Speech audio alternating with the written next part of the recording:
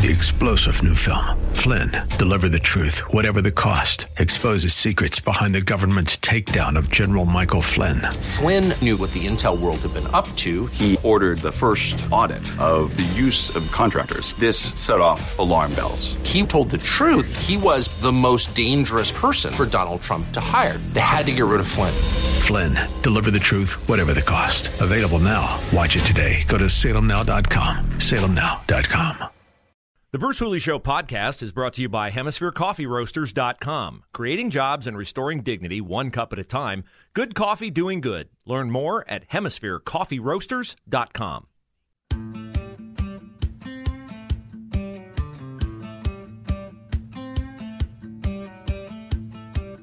I continually shake my head over what our Justice Department in Washington, D.C. chooses to engage in and what it chooses not to engage in. For instance, I would think that the protection of Supreme Court justices after a leaked opinion from the court causes protesters to show up on the front lawns of Supreme Court justices' homes would be something that even if you didn't agree with the justices politically, you would do the calculation in your head, well, what if something happens to them and we weren't there to drive the protesters off the lawn when there is an existing federal law against that?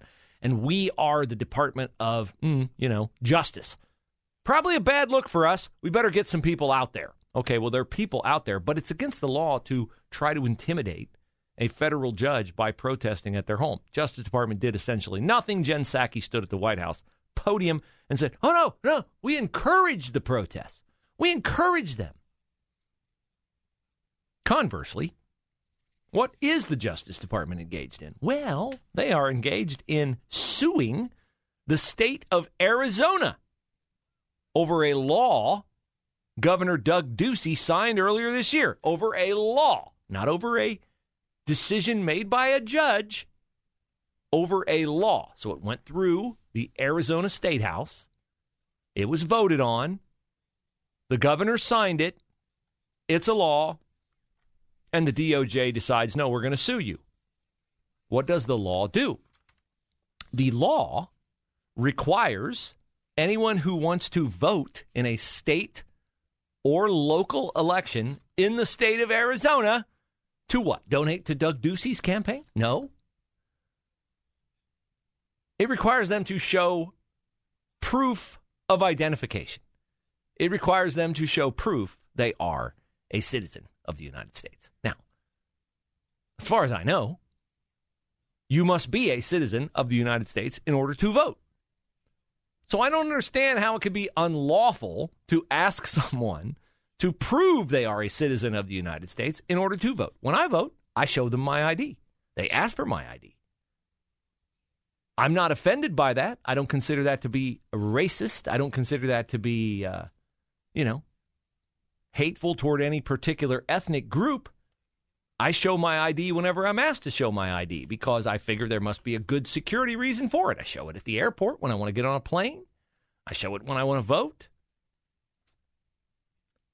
But the Justice Department contends that requiring people to show ID in order to vote is a violation of the National Voter Registration Act. I know, right now you're going, huh? Yes, according to our Justice Department, it is a violation of the National Voter Registration Act that you show ID to vote. Wait, it gets crazier. The unconstitutionality of this Arizona law was upheld by the Supreme Court of the United States 10 years ago. That's right. Arizona tried 10 years ago to do this exact same thing. They went through the legislature. They got the governor's signature. They tried to implement a voter ID law in Arizona, and it was struck down by the U.S. Supreme Court by a 7-2 vote. And guess who wrote the majority opinion?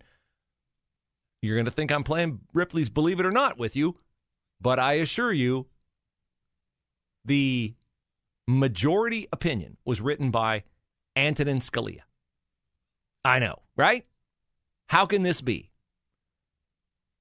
I'm sure there was some legal technicality beyond my understanding, but it does not seem to me to be at all even remotely controversial that you would have to show voter ID in order to vote. So why is Arizona back if it got its wings clipped 10 years ago? Because the makeup of the court has changed. Who were the two that dissented on the 7-2 vote? They were Clarence Thomas and Samuel Alito, both still on the court. Now, the thought is, with Gorsuch, Kavanaugh, and Amy Coney Barrett on the court, perhaps Arizona's voter ID law will be upheld by a 5-4 vote, if, in fact, it gets to the Supreme Court. But the DOJ is suing the state of Arizona for requiring people to show ID in order to vote. Now, I'm not in favor of making laws that are done without a problem to solve. So has Arizona had a big problem with people voting who are not citizens? Yes, they have. Governor Doug Ducey's office said during the 2020 presidential election, approximately 11,600 federal-only voters, that's presidential election-only voters, in Arizona cast a ballot without having to show proof of citizenship. Let's play a little game right here on live radio, shall we? I'm curious, now that I know that 11,600 people voted in Arizona without having to show ID, what Joe Biden's margin of victory was in the state of Arizona in 2020. And I'm going to bet you that it was less than 11,600. Are you with me on that? Or are you taking the opposite view? We asked Mr. Google, and let's see. Biden got 1,672,143. Trump got 1,661,686. So that is a difference of less than 11,600 votes. That is a difference of less than 11,600 votes, which to me makes the case for Arizona's law.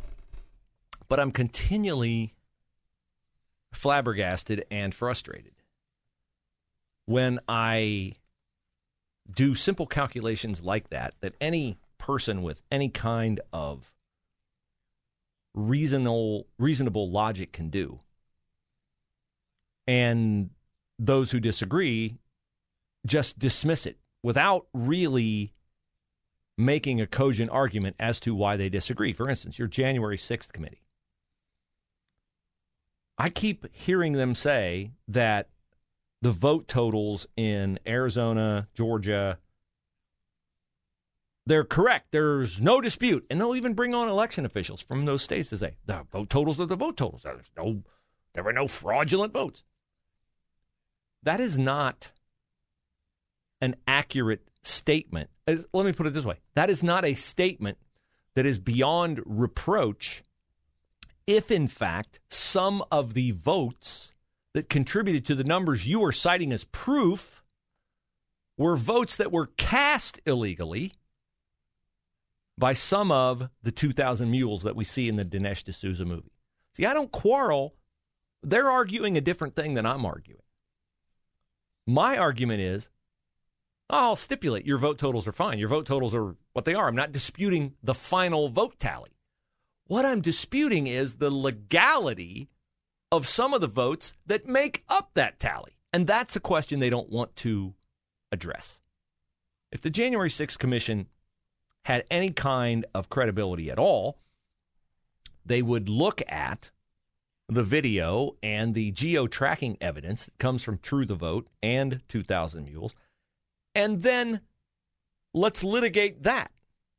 Let's make a decision on that. Let's find out if there's merit in the accusations of Dinesh D'Souza and True the Vote, or there's not any merit in them.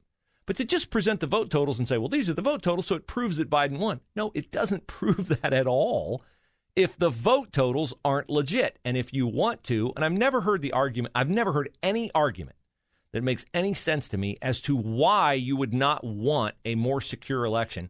And presenting an ID would make our elections more secure, because you could not, you could forge an ID,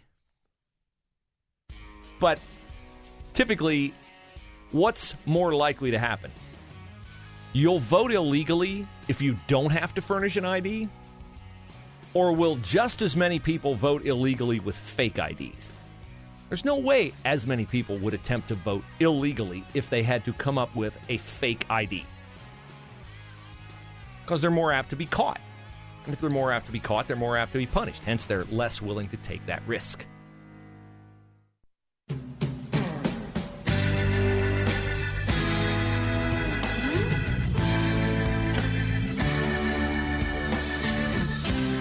My thanks to Matt Mayer of Opportunity, Ohio, for joining the show today, and my thanks to you for listening to the show today. Received some very nice emails from several of you. Bruce at SalemMedia.com, Bruce at SalemMedia.com. Randall sends a very nice email, and got a couple others here. Mike as well. So I don't like to read emails about, your show's great. And I really appreciate that. I take my platform very, very seriously. And I take my research seriously, and I am always going to be honest with you and pledge to you that I'll say things even if they're not popular, because I speak for you. So in that vein, I know that my opinions on the unfortunate shooting death of Jayland Walker in Akron are not popular with a large segment of people out there.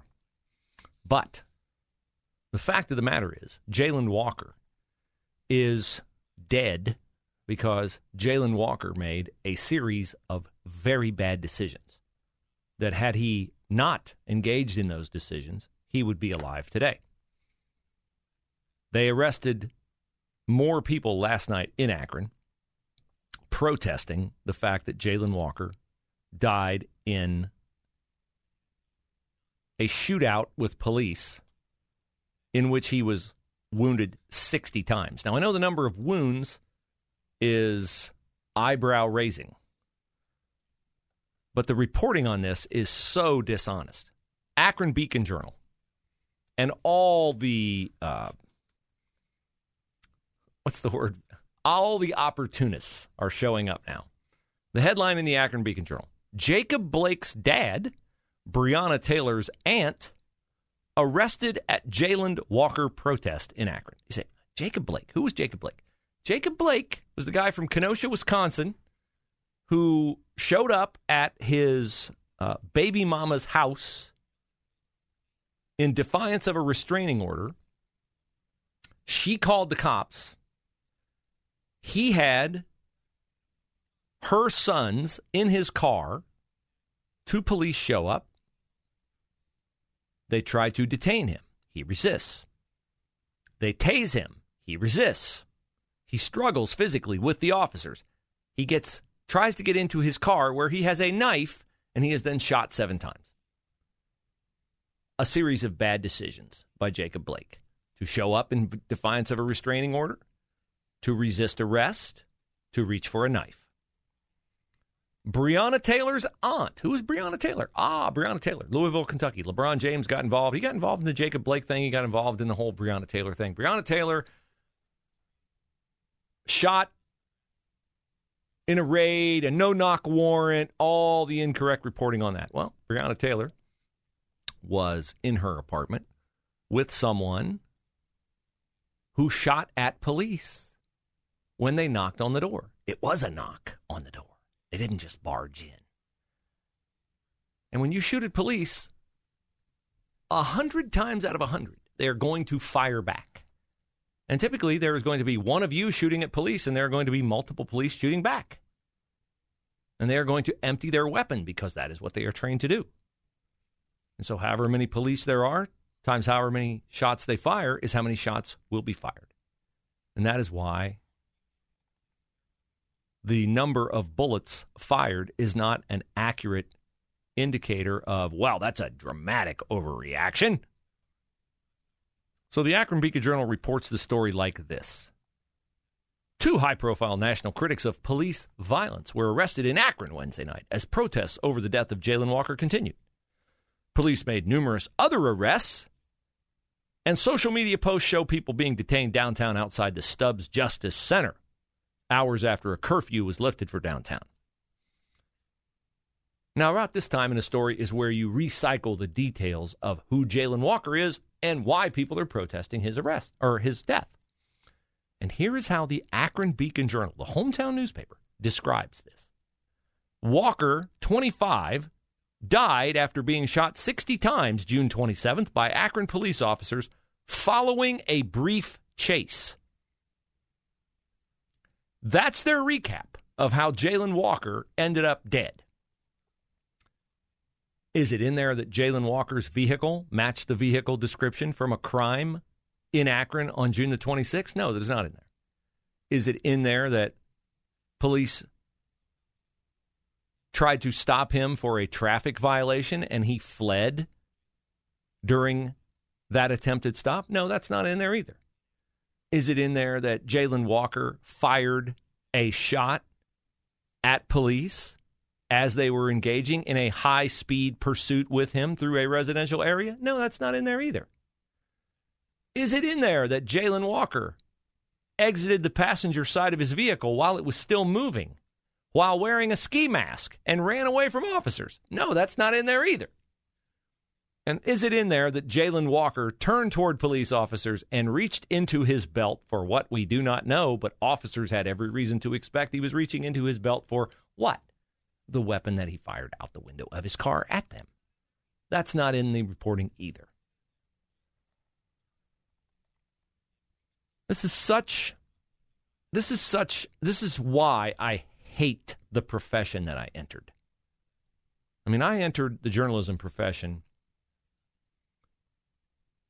kind of with the same attitude I have now, a contrarian attitude.